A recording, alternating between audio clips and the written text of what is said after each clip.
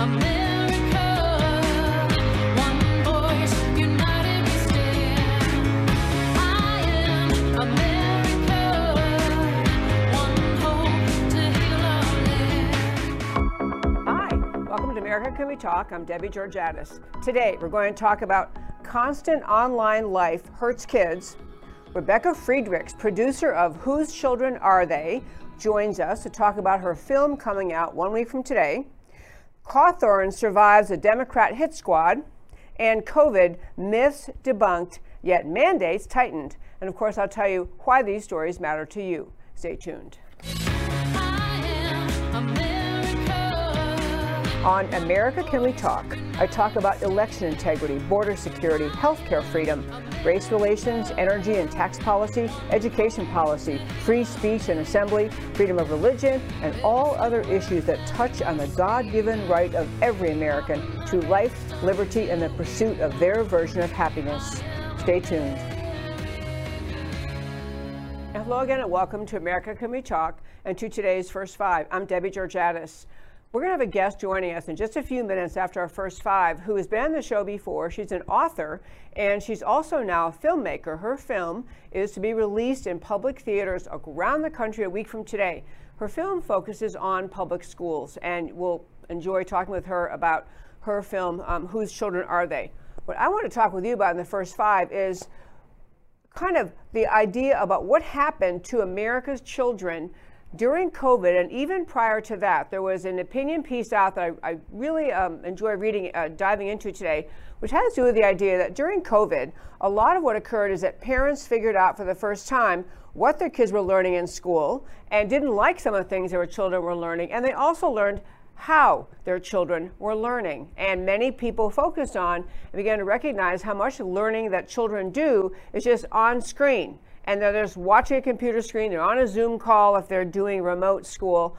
And children have been, this didn't just occur during COVID, but it came to the attention of more parents during the school shutdowns related to COVID, that their kids were just kind of learning online, staring at screens, staring at phones, staring at computers, and not engaging in human interaction. And again, began to occur prior to COVID.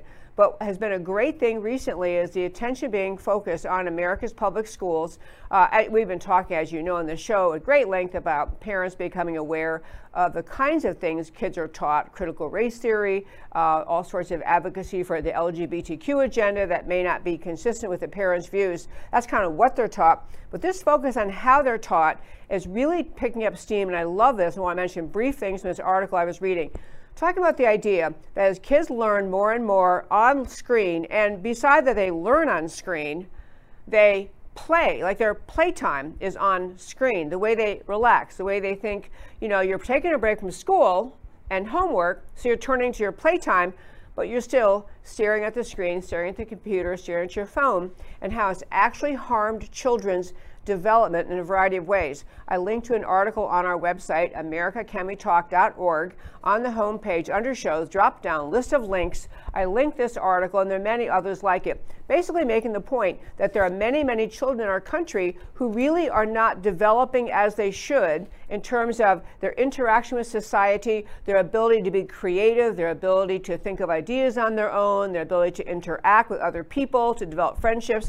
This article was talking about the idea some teachers have noticed even that children are losing their motivation, their creativity. Teachers gave examples of this. These are long-term teachers over 25 or 30 years saying, you know, kids were different 20 years ago. And they talk about, you know, asking the class, who has some idea? What could we focus on this topic? What could we do? And they kind of stare at her. They just sit and stare at the teacher because they have lost in this endless immersion into learning on screen, that you know, normal human creativity that is in children. In fact, there was a writing about the fact that children develop the quality of creativity usually and curiosity very young in life, normally, if they're engaging in kind of normal human behavior. So this article runs through a bunch of ways in which children have suffered because of learning online. It includes lacking creativity or the impetus for, of being creative, thinking on their own, critical thinking skills. They kind of wait to be told what to turn to, what to do, and other even worse effects on children include increased percentage of children becoming depressed among older children, even junior high age children, increase in suicides, which of course many factors you can point to, but one that is pointed to is just the massive explosion of the iPhone and access to online entertainment. And as one teacher was recounting, when she asked the kids what to do over the weekend, they go, well, I played this game, I learned this other game online. They play games on their computer. And the idea of going outside, playing tag in the backyard, it just isn't even something they discuss anymore. And so just talking about just a consciousness of parents of not, as I say, not just what their kids learn, but how they're learning. And I'll close the first 5 by saying this. I dedicate this show, America Can We Talk, to preserving America. That's what I care about, preserving this country. Among the most precious things we can do as the adults in the room, as the patriots in the room, is to recognize we must be guarding our children. We must be teaching them well about what America is, what freedom means, what America's identity is, and we must be teaching them the school should be the normal place where kids are learning interaction with other children. They are encouraged to develop their skills of curiosity and question asking and connecting and friendship making, as opposed to interacting between themselves and a screen on their iPhone or a screen on their computer. Really great point, a kind of a, outside the mainstream when you ask people about what do we do to preserve America, and they'll talk about, fair elections and border security and, good tax policy that encourages a free market. But focusing in on what we teach our children, how we teach them, is a huge part of saving America. And that, my very fine friends, is today's First 5. So I mentioned we have Rebecca Friedrichs joining us. She's been on the show before. Before we bring her on, she is an author, and I want to show you the book that she wrote, which she was on our show, and her book first came out, I think, there you go, Standing Up to Goliath. That is Rebecca right there in that picture, Standing Up to Goliath, which is her book, and it has a subtitle, which I can't read from here, but anyway, it's a great book that she wrote about the basic idea of standing up against the teachers union and kind of the entire education establishment in this country. Rebecca Friedrichs was a plaintiff in a case went all the way to the U.S. Supreme Court that dealt with the question of whether or not teachers union members, teachers who are members of unions, must pay dues to unions who in turn use the money that they contribute for their dues. The union uses that money to invest in political campaigns and agendas that those teachers may not agree with. And it was a basic notion of, should teachers actually be forced to donate to political causes? We would say disagree. So she was a plaintiff in that case at the Supreme Court, the author of that book, Standing Up to Goliath, and now she is a producer of a film which is going to be in theaters around America for one day, 1 week from today, Monday, March 14th, a film that addresses the title is a great title, Whose Children Are They? So let's say hello to Rebecca Friedrichs. Hey there. Hello. It's great to be here. Good to see you. Good to see you. Okay. I will tell you, for our listeners, I'm going to let them in just a few minutes watch the trailer of your film, which I have seen a couple times, and it's a very, very good trailer. The trailer of your film, and also have them, hear how they can get tickets to the many theaters that'll be carrying your film. Here in the Dallas area, I've had friends texting me saying they're going to go see it at a theater very near us. I'm waiting about it. We'll get in a moment to where the film will be playing, but just start with, what is the overall purpose or message if you're making this film, Rebecca? Well, we made this film because there really is a battle going on in America, and the battle is for our children. And the answer to whose children are they? Well, God gave the children to the parents. The children belong to their parents. Parents are supposed to educate their children. Parents are supposed to bring them up in the way that the parents believe with the parents' virtues. And what's happening is our schools have been completely usurped and infiltrated by these government so-called teacher unions who are using our schools as transmission belts for literally a socialist communist agenda, and they are indoctrinating our children, and it is their belief that the children belong to the state. They would like the children to become good little collectivists who do whatever the state tells them to do. So we are in a battle for the hearts and minds of our children, and we need to expose that our schools are no longer safe for our children. And our goal is to help parents and teachers and community members to awaken to the fact that our schools have been usurped, that we all need to stand together. We need to stand with teachers, adopt teachers, bring them to this movie and help them to understand that they no longer have to pay these unions. Please stop paying the unions. And then we can all stand together, restore our schools, protect our children. And if we can restore our schools, we can save our country. That's such a great answer, and you're right. I love you actually equating save our country by fixing our schools. I think for most Americans, we were not aware until really the last few years how much public education had turned into radical leftist indoctrination. It kind of happened while the majority of parents were asleep at the wheel, and myself included. I'm not saying I recognize it either, but there was a long period in which that leftist ideology wormed its way into so much of the curricula that children study, and not just in college and grad school, which is its own set of problems. We're talking about K through 12, the kid that your young children going to school, it really became apparent when people began to learn about critical race theory being taught in schools and realized what it was, and learned about the LGBTQ advocacy agenda. Very young children being taught by their teachers that the LGBTQ agenda was the right way to think about themselves, their identity, and it took that to awaken parents. But then I love that you're pointing out it's even more than just those two areas of teaching. It's a broader kind of an undermine to leftist ideology in public schools that is now really many, and that I think it was Japanese general or someone made the comment after the Pearl Harbor, I fear we have awakened the sleeping giant. I think the parents are the sleeping giant that have been awakened. So tell us about this Adopt a Teacher program you created. I love that concept. I'm so glad. Adopt a Teacher is such a key campaign. It's part of our For Kids and Country movement to help awaken teachers, because teachers have been trapped in a corrupt system for decades. The unions took their stronghold in the 1960s, and this cancel culture that everyone's experiencing now, teachers have experienced that for decades.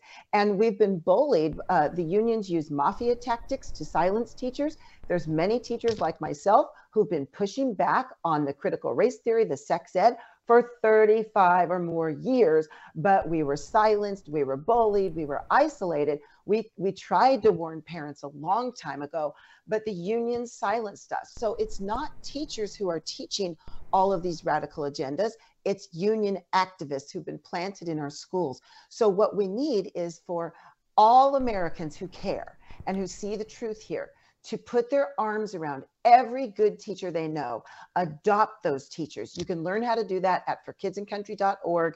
Click on Join the Movement, click on Adopt a Teacher. It takes 3 minutes to learn how to do it. Basically, you're loving on them, you're educating them through taking them to the movie or giving them a copy of my book, which is a deeper dive to help these teachers to understand they've been used as pawns to fund a radical leftist agenda. And the reason they are trapped in a corrupt system, the reason their classrooms have become war zones, the reason all these radical agendas are invading their classroom is the very union they've been funding all of these years. They were forced to fund them for decades. Most teachers have no idea that they've been freed. And by the way, all government employees have been freed. So if you're in a corrupt government union, you don't have to pay them any longer as well. So that's what we're hoping to educate these teachers. And we're hoping that parents and pastors and community leaders will put their arms around these teachers because they're terrified. Imagine being bullied for decades and isolated in your workplace. And you need someone to stand with you. So that's what we're asking, is that parents and teachers will come back together again so that we can fight these bullies, get them out of our schools. We can force the unions out. Teachers can do that, but we need help. So that's our goal. And the last thing I'd love to say is, our American founders told us the only way to keep a free republic is with a well-educated and moral citizenry that can self-govern. So the reason these unions are undermining our excellent education on purpose, undermining our children's morals, undermining the family structure, is because they're trying to undermine our free republic. You can see the results of that now. It is so key that we stop this in our public schools and fix our schools so that we can save our country. I love that. I meant to mention when I was introducing you, Rebecca, you're in California, and California is a place where you taught. And I know in California, you have among the strongest teachers unions in the country. I think the national one's probably even a bigger beast, but the California teachers union is very large. I will tell you here in the great state of Texas that we do have teachers unions, but they don't have very much power. But it's interesting because the behavior of teachers unions in defending the leftist agenda that has invaded schools, defending critical race theory, defending the LGBTQ advocacy, all that stuff, that role has bled over or, spilled over the edge into the way the school boards and here in the great state of Texas, you have independent school districts. So every county has an ISD, an independent school district, or has several of them. And the board members in some of those places too have embraced or taken on that same role as teachers did, or the teachers unions did, and just kind of, they think they've been told, here's the agenda, here's what we're going to teach. And they treat parents as though they have no right to ask questions, to suggest that they're concerned about direction of the education that their kids are experiencing, and really no right to participate. So I was going to say, it's even broader than unions, at least here in Texas. I think other places, the school boards have kind of locked arms with this leftist teacher union ideology. And I really want to rejoice with you a little bit. You must be loving these stories of parents showing up at teachers, at school boards, ISD or school board meetings, and standing up for their children. I'm sure you've been watching that story and enjoying it, right? I'm thrilled about it because for years we've been trying to get parents involved, and parents were too afraid to speak out, or they thought certainly it can't be as bad as Rebecca and her friends are saying it is. So we're thrilled parents are speaking out. The one thing I would say to parents is do not ask for permission from these school boards. The reason your school boards are corrupt is because teacher unions pour millions into local school board races, and they work with their political allies like ACLU, Southern Poverty Law Center, Planned Parenthood. There's all these different far left organizations who have literally infiltrated our schools. Texas, you're not safe. I have seen all kinds of radical ideology in Texas schools. I hear from Texas teachers all the time and parents who are fighting this. It's a massive mess. It's it's a corrupt system, and the only way we can fix it is if parents and teachers keep standing together and we chase out every one of those special interest groups. And it's good to note that the PTA has been corrupted by the so-called teacher unions. The PTA has a neutral stance now. They cannot stand against anything the teacher unions do. So if you're in the PTA, get out of the PTA. Start your own local parent organization. We have to take back control of our schools. Parents, good teachers supporting you, standing for what's right for our children, excellent education so that we can restore our American Republic. I love that. As I say, you're singing my tune. I love that, and I love your fire and passion about it. And I've just been rejoicing on the show when they have parents who will show up at school boards and just whether it is masks, which they aren't healthy for their children, whether it's critical race theory. I will tell you, as a quick aside, a speaker I had at my summit last year, I think, it was a woman who grew up in communist China under Mao Zedong, and she talked about at a school board in Loudoun County, Virginia. She gave a speech. I mean, she comes from China, understanding Mao Zedong and his horrific treatment of his own people. And she said basically what critical race theory is doing is exactly what Mao Zedong did to the people of China. She's trying to expose it because the left tries to say they're just trying to promote racial understanding, everyone understand each other better. And she's saying, no, this is Mao Zedong all over again, and really warning people that you're going to have horrific division in our society if you let it go forward. Okay, I just had to get that in because I love, her name is She Van Fleet. I was trying to think of her name. She Van Fleet, great speaker, talking about how America is, Mao Zedong is, horrific treatment of people in China was very much like what CRT is. Okay, so Rebecca, I want to have our listeners get to see, we have a little clip, a teaser, a sizzle reel of your film, Whose Children Are They? I'm going to ask Mr. Becker to play that now.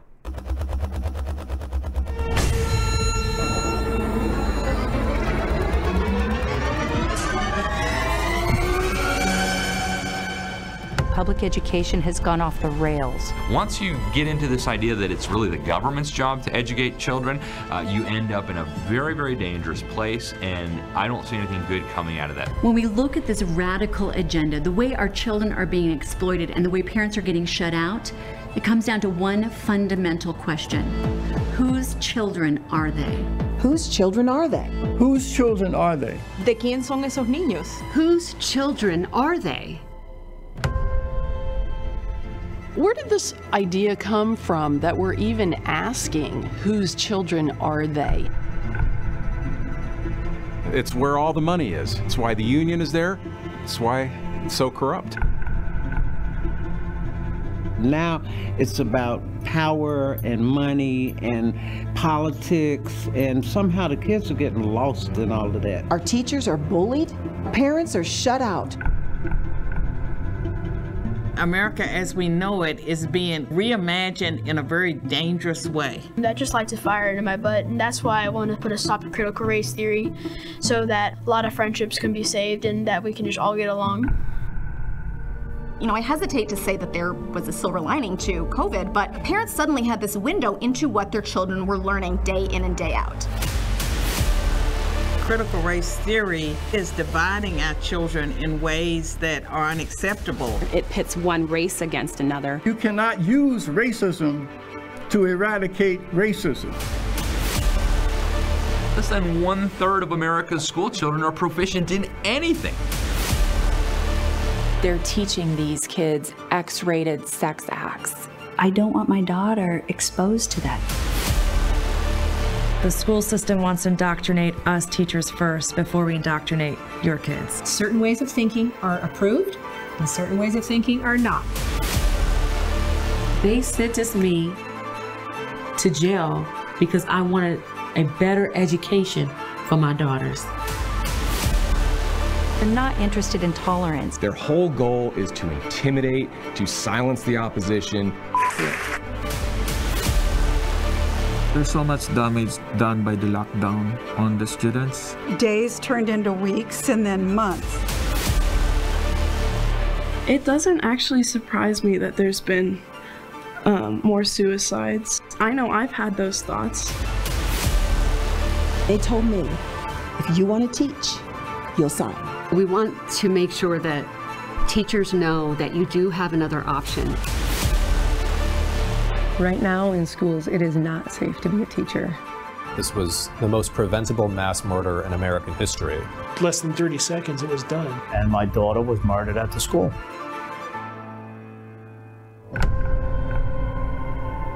It doesn't matter whether you're a Democrat or Republican, you're a mom and a dad first. And if we lose this battle on the educational front, then we lose not only our country, but we lose our kids. And we lose the ability to bring our children up the way that we want. They are assaulting parental rights. They are not respecting our cultures, our values. They're not respecting our voice. The reality is we're not dissenters, we're the parents. So the question has to be asked.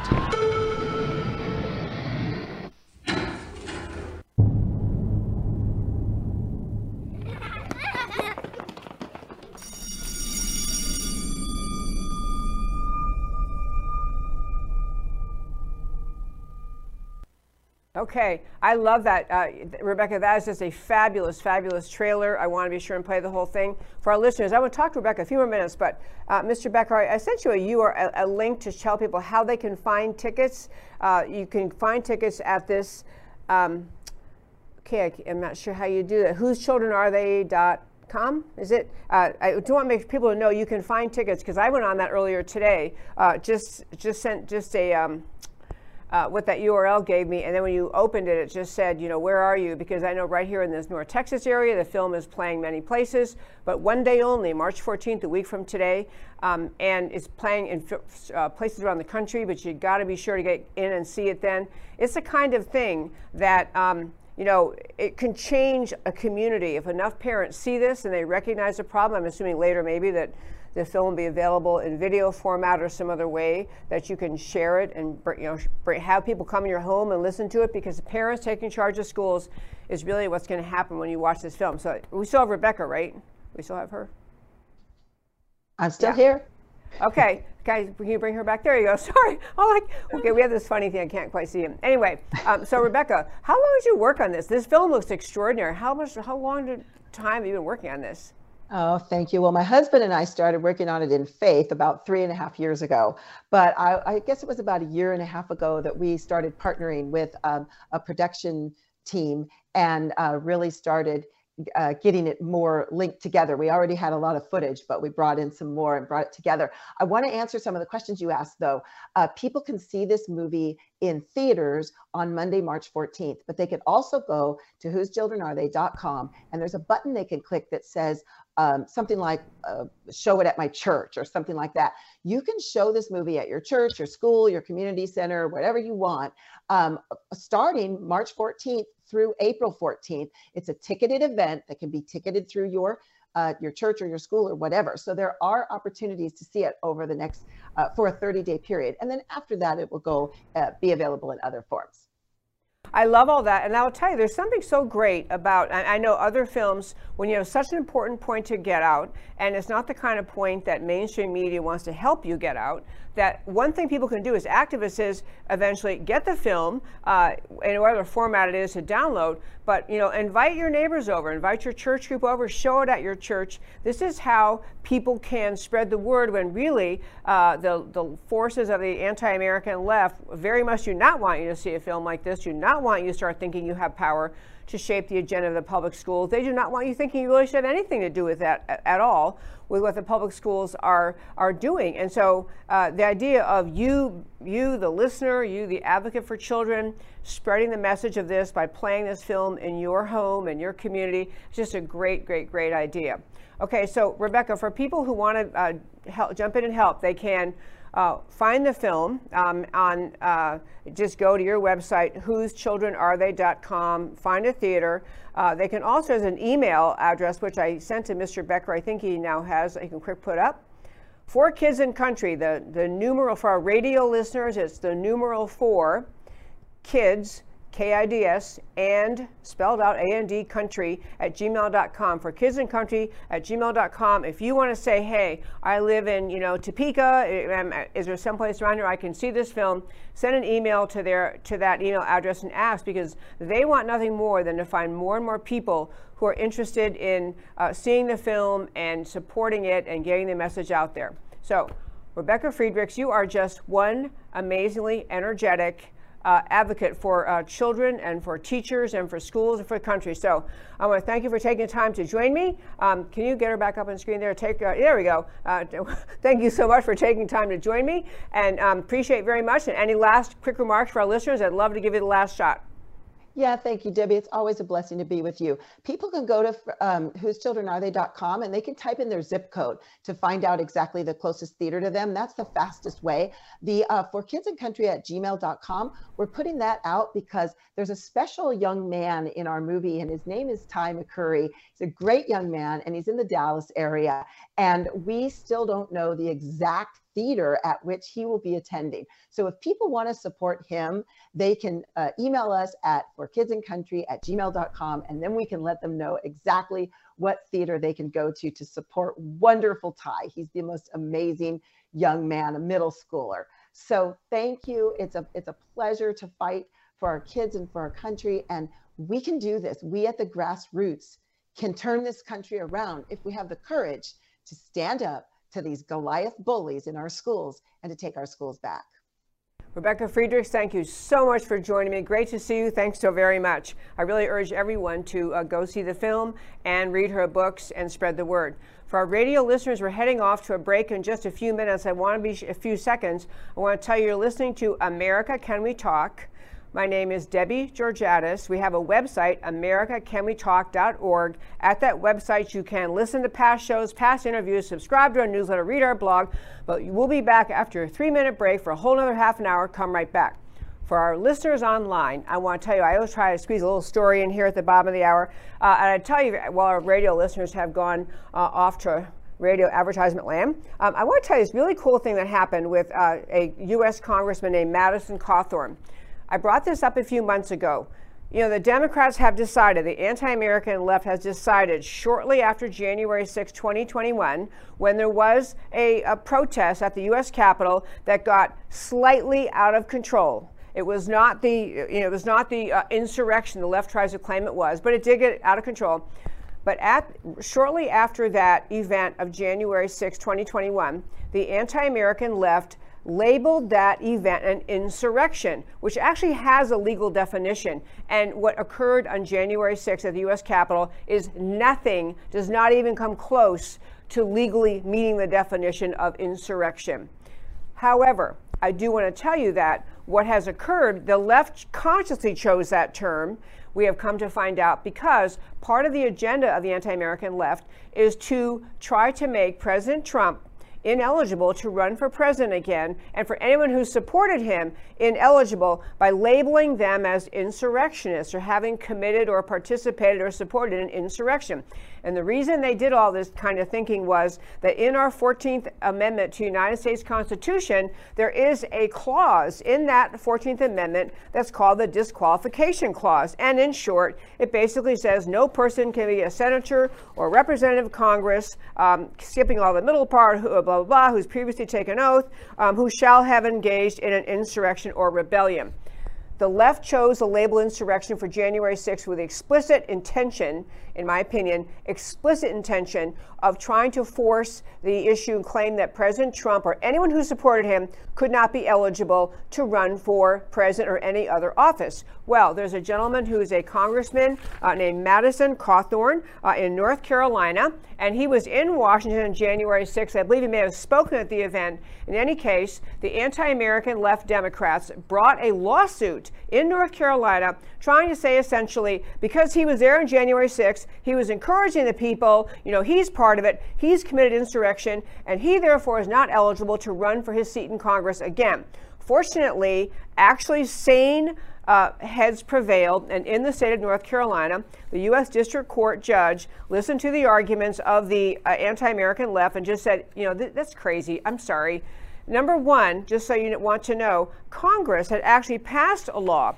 The United States Congress passed a law in the 1880s, I think it was, 1872, where they said the insurrection clause, basically they took the insurrection clause out, which is actually in the amendment itself, says Congress can do. So it's not even in effect anymore. For our radio listeners, welcome back. This is America Can We Talk? I'm Debbie Georgatos. We're talking about, in the great state of North Carolina, the effort of the Democrats to make Congressman Madison Cawthorn ineligible to run for Congress again, trying to claim he's ineligible because he falls under the insurrection clause of the 14th Amendment, which basically says you can't run for Congress, etc., if you've been part of an insurrection. They're trying to say because he was in January 6th, in Washington, January 6th that day, and supportive of President Trump, that he's ineligible to run. A judge, fortunately, it fell in front of a judge who actually follows the law, who reasonably concluded that that of course he's eligible to run, and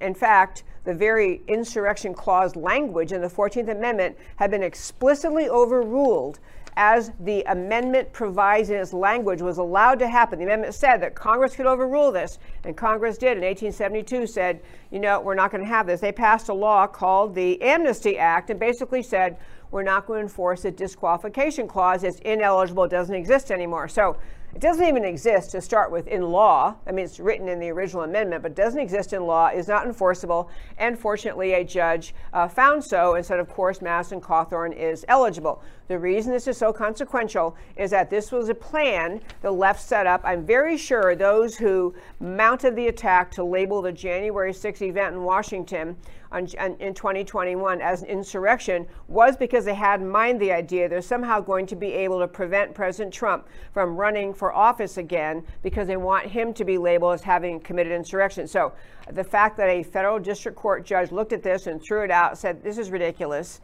of course he's eligible to run, and on the grounds that the disqualification clause is not even enforced in effect any longer, is a good sign for those. I'm not necessarily saying all this because I want President Trump to run again in 2024. I understand he's strongly considering it. You know, he hasn't asked my opinion, shockingly, so I don't know if he's going to do it, but he's strongly suggesting he is going to. And my real point is, you have to understand, this is a great example, understanding how the anti-American leftist mindset works. They don't want someone so popular with the American people, so popular with his base, to run again. So instead of thinking of the reasons they could stand up and say, you know, we disagree with his policy on this, he's wrong about this, we stand for this, he stands for that, we're right, he's wrong, the kind of thing you're actually supposed to do in political campaigns, they try to find a way to make him ineligible. I mean, it's just that you know, it's a cancel culture on steroids. It is we're going to take him out because we hate him, and we don't really care if we have to contort and twist the law to do it. That was the mindset of the people who thought this insurrection clause would make Madison and Cawthorn ineligible, and of course make Trump ineligible. And at least as of this ruling, this judge said that's ridiculous. Of course, Madison and Cawthorn can run. Interestingly, one more point about this, one of the lawyers pushing this view, this interpretation of the 14th Amendment, is Mark Elias, M-A-R-C, Mark Elias. And you're thinking, I know that name. So Mark Elias is a Democrat operative since time began. You know, he's a Democrat operative of extraordinary force, involvement. Anyway, what he ended up tweeting out before the litigation was even filed, he tweeted out in 2021, my prediction for 2022, before the midterm election, we'll have a serious discussion about whether individual Republican House members are disqualified by Section 3 of the 14th Amendment from serving in Congress. We may even see litigation. This is what Elias is saying. And then later, he says, I am making clear that members of Congress who engaged in insurrection or rebellion against the United States are not eligible to serve in Congress. So he was kind of the, to the extent, he's kind of the legal impetus behind it, the argument behind that they should go to court and try to pick on someone who supported President Trump, see if they can pick him off under the disqualification clause. And interestingly, Mark Elias is himself now under extreme scrutiny for his conduct by Special Counsel Durham, who's looking into the broad wrongdoing of the Clinton campaign, the 2016 election, all that was behind all that complete cooking up of a false Russian hoax by the Clinton team and following out. Mark Elias is in the middle of all that. So this is a guy trying to disqualify other people for, a non-insurrection event, and who actually himself was, I think, and many people, I will just say it, I think that our country needs to begin to look very closely once we have law-abiding citizens back in control of the government and the Department of Justice and the FBI, look very closely at the question of whether there are criminal charges still to be brought on a very high level, such as potentially even treason, potentially insurrection, in the conduct of the people who attempted to, in the 2016 election cycle, concoct an utterly false story of the Russia collusion hoax, used it to try to bring down candidate Trump, later President Trump, fully aware, certainly at least, that Hillary Clinton and her clique, whoever she was confiding in, all of them realized they cooked it up, and yet they're letting the whole country, stew and squirm under this allegation of Russia-Trump collusion. Elias in the middle of all that. And now he's being looked at by Durham. So kind of interesting.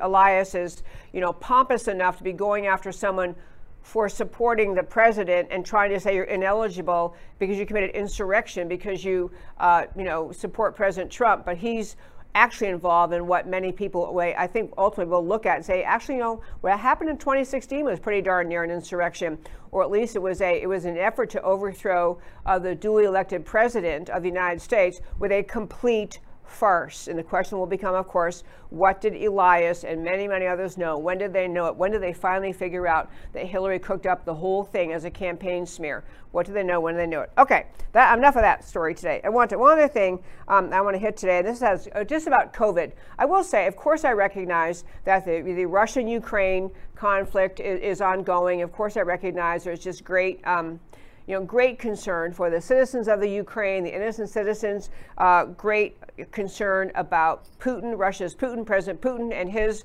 aggression toward the Ukraine. I spent much of the morning reading articles and reading postings and thinking through and watching videos, and I will get to that story either tomorrow or Wednesday. But what I wanted to say about it today is there's far more than it appears at the surface of things. It's not a simple, Russia bad, aggressor, Ukraine good, innocent.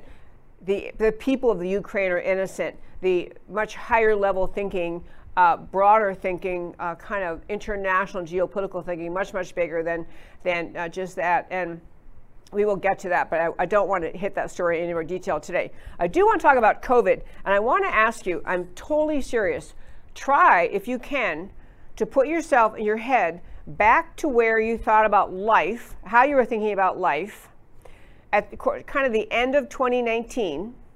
So we still had a year left of the Trump presidency, and we get into January 2020 and into February and March, and this COVID thing from China came along. The Wuhan virus came along. This, what we now know to have been a virus cooked up in the Wuhan lab. Didn't come from the bats at the fish market.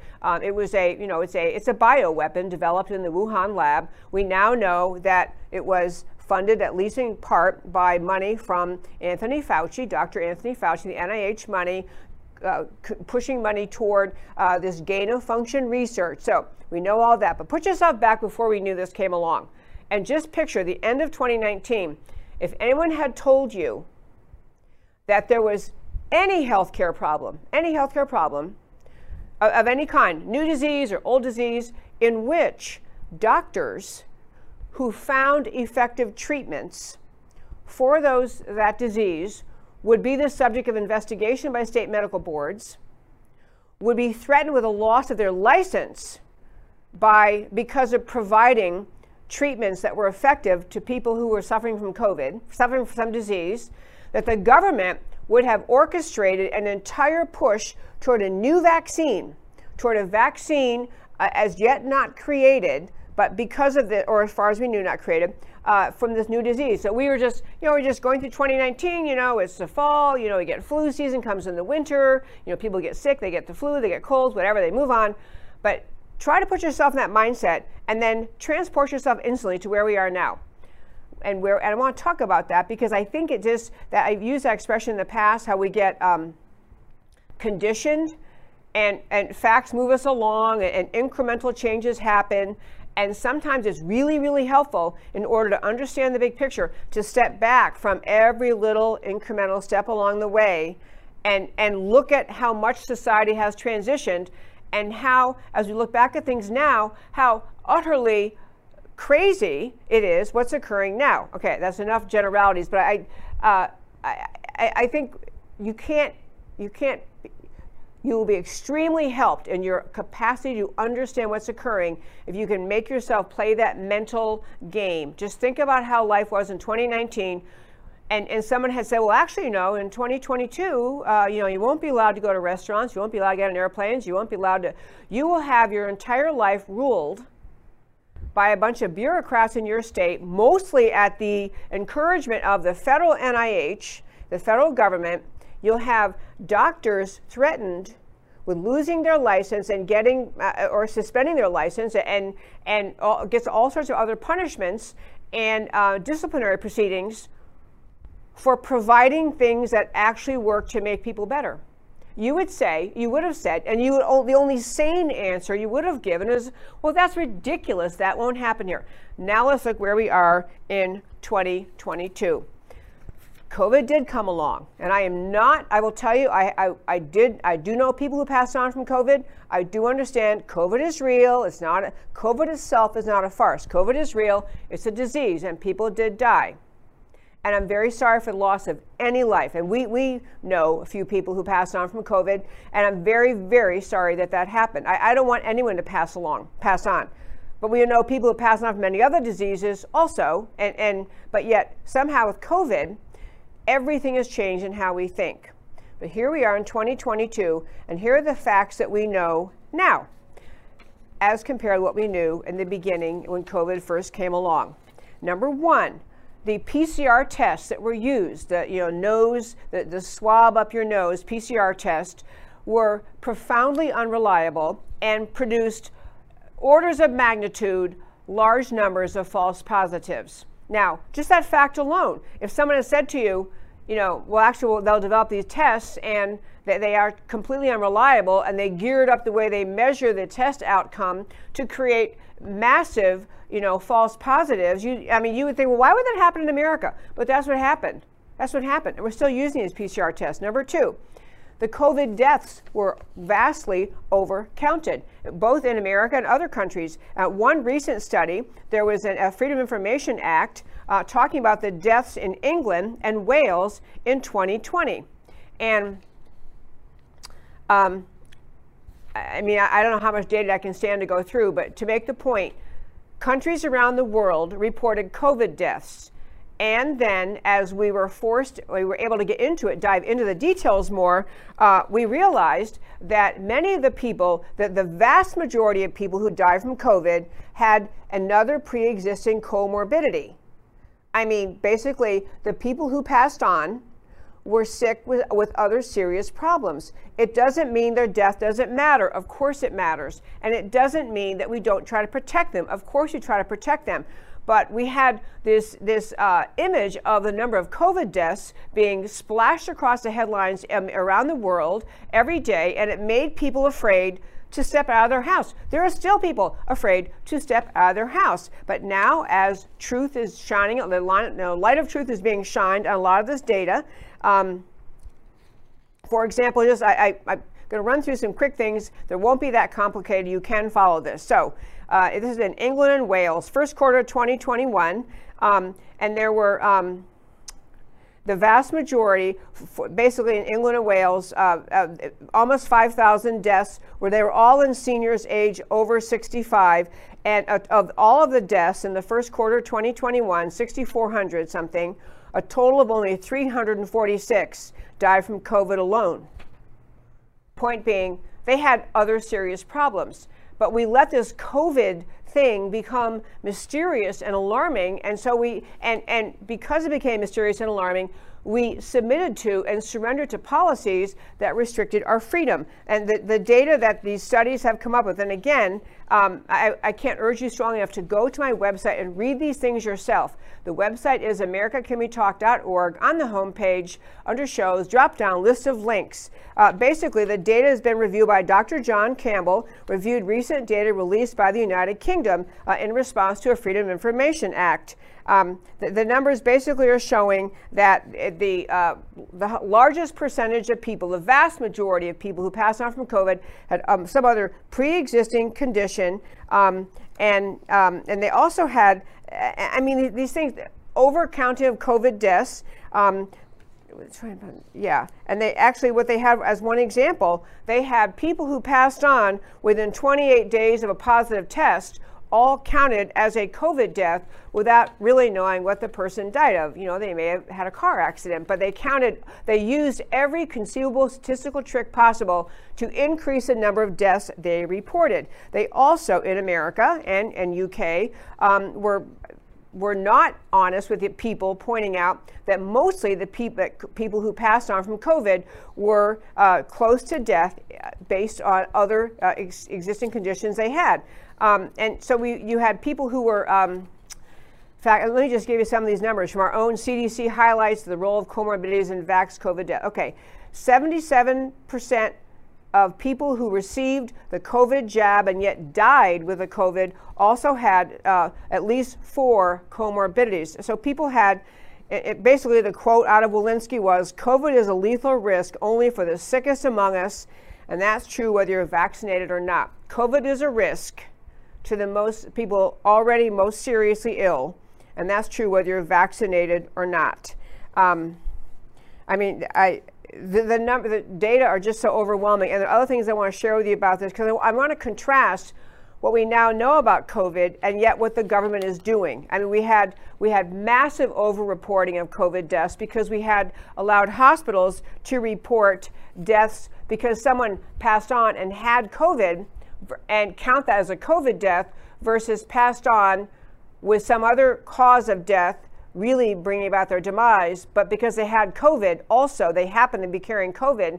Maybe they weren't even very ill from COVID, but that was counted as a COVID death. We vastly over-reported the deaths of COVID. We also had a huge number of deaths coming from the ventilators, the ventilating machines, which very early on, you know, were just the biggest emergency. We ran to create more and more of them. And then we discovered that there were actually, the ventilators themselves were a likely cause of death for a vast number of COVID deaths. As early as April 2020, doctors warned about putting COVID-19 patients on mechanical ventilation and warned it would increase their risk of death. One investigation showed a staggering 80% of COVID-19 patients in New York City who were placed on ventilators died, causing doctors to question their use. On top of that, there are many other treatments they could have pursued beside being intubated on the ventilator, but they wouldn't do it. I want to help. I'm trying here to bring us up to date on where we really are in understanding COVID before I tell you these two stories, which I find simply mind-blowing, where we're continuing to humor COVID and treat it as though, I call this segment COVID Myths Debunked and Yet Mandates Are Tightened. The other just huge bunch of data I want to tell you, because it just matters to know these things. And again, these are on our website. Go to our website, read it yourself at americacanwetalk.org. Okay. Number one, what we've discovered is vaccines do next to nothing to curb Omicron transmission. So people would say, well, okay, because much earlier, in fact, last year in the fall, many doctors in America were saying the COVID pandemic is over in America. It's over. I mean, the pandemic level problem is over. And so you had people, but oh, no, you know, but Omicron, that's the next thing. So Omicron was supposed to keep us frightened and at home and waiting for a vaccine. So Pfizer is now acknowledging basically the vaccines do next to nothing to curb Omicron transmission. I think it's going to say Omicron transmission. Anyway, the second dose very clearly, they basically said, we have seen with the second dose, this is a Pfizer CEO, we've seen with the second dose very clearly that the first thing we lost was the protection against infections. So they get the shot and they lose their protection against infections. 2 months later, what used to be very strong in hospitalization also went down. Basically, they're not finding health, they're not finding protection from these shots that even with Omicron. Number two, lockdowns. Now, study after study is showing overall were extremely harmful. And you know, people were getting shamed. Oh, you're going to go to a workout just to endanger other people. A new Johns Hopkins study shows a growing database of research on the monstrous failure of lockdowns. Meta-analysis reviewing thousands of studies, analyzing the 34 most reliable ones, found lockdowns had little or no effect on COVID mortality. So we didn't need to be locked down like, you know, lab animals because it didn't affect COVID mortality, and it carried with it immense economic and social costs. So I'm telling you these things because there are studies, people out there who are in the medical world and who are in the policymaking world. They read these things. Maybe you don't have time to do it because you have a life and a job and a family and things to do. But the people paying attention know these things I am reading to you.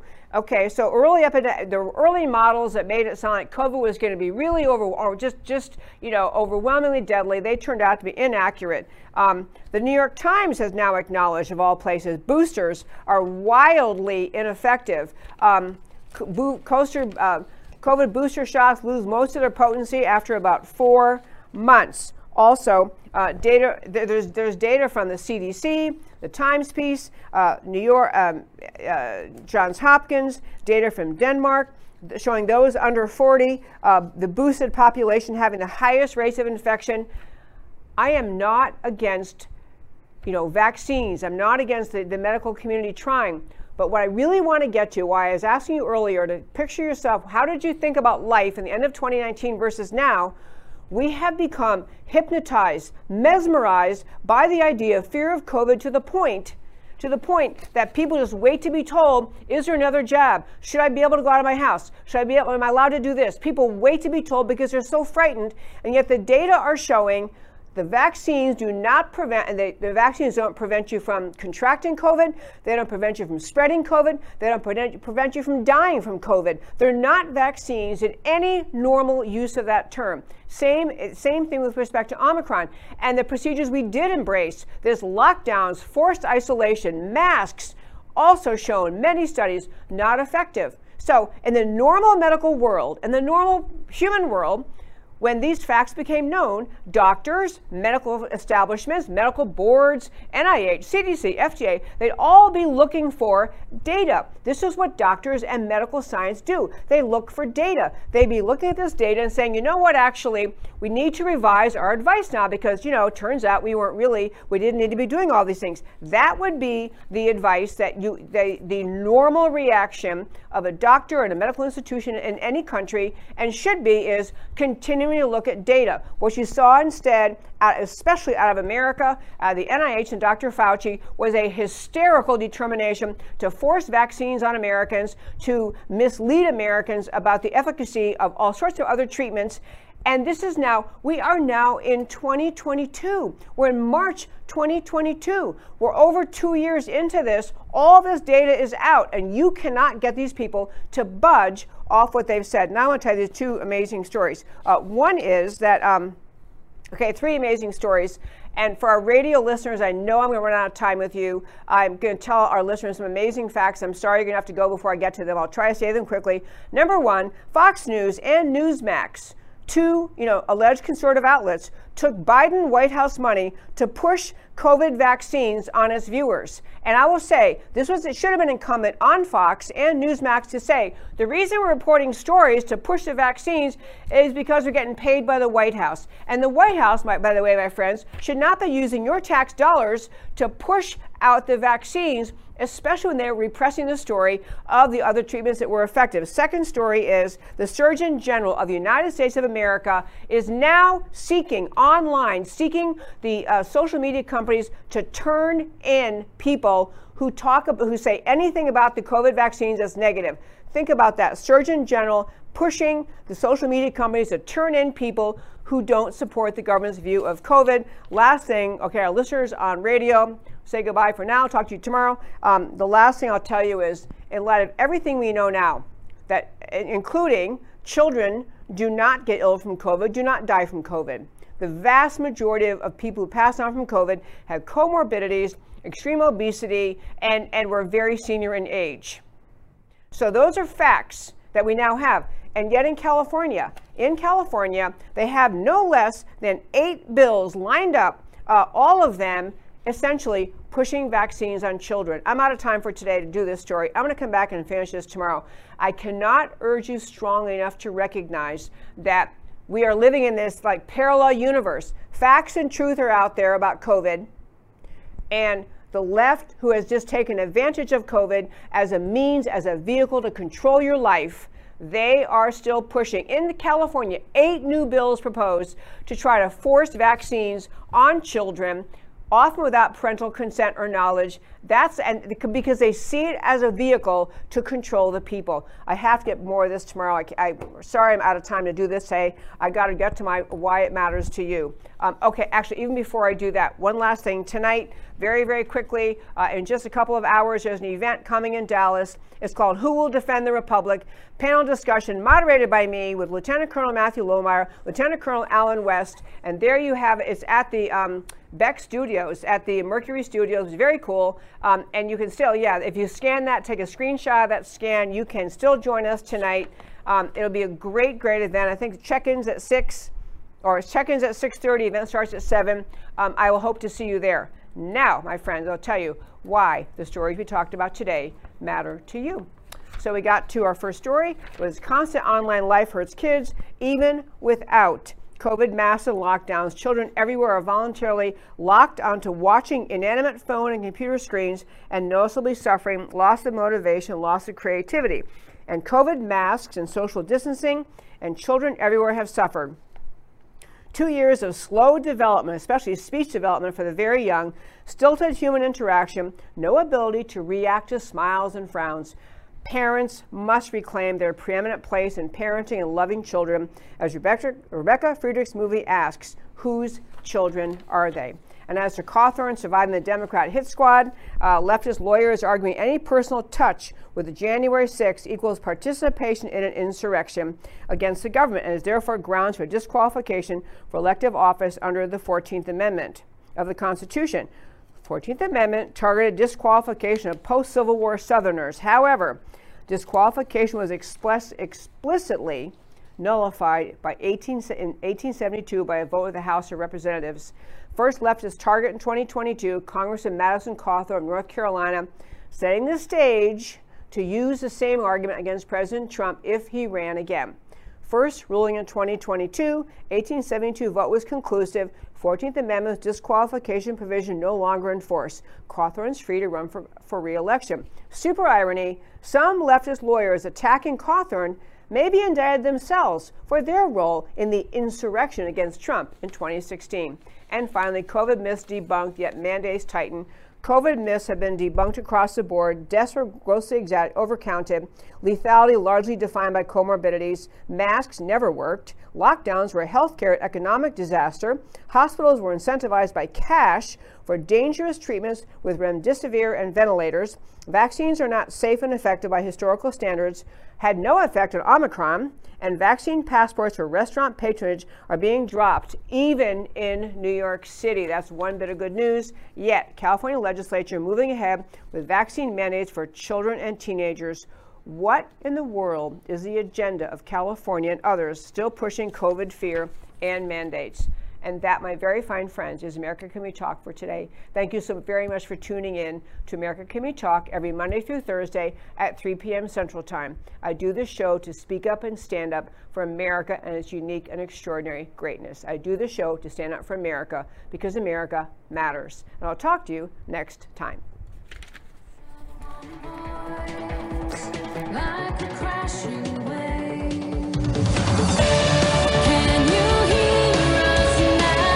America, Can We Talk?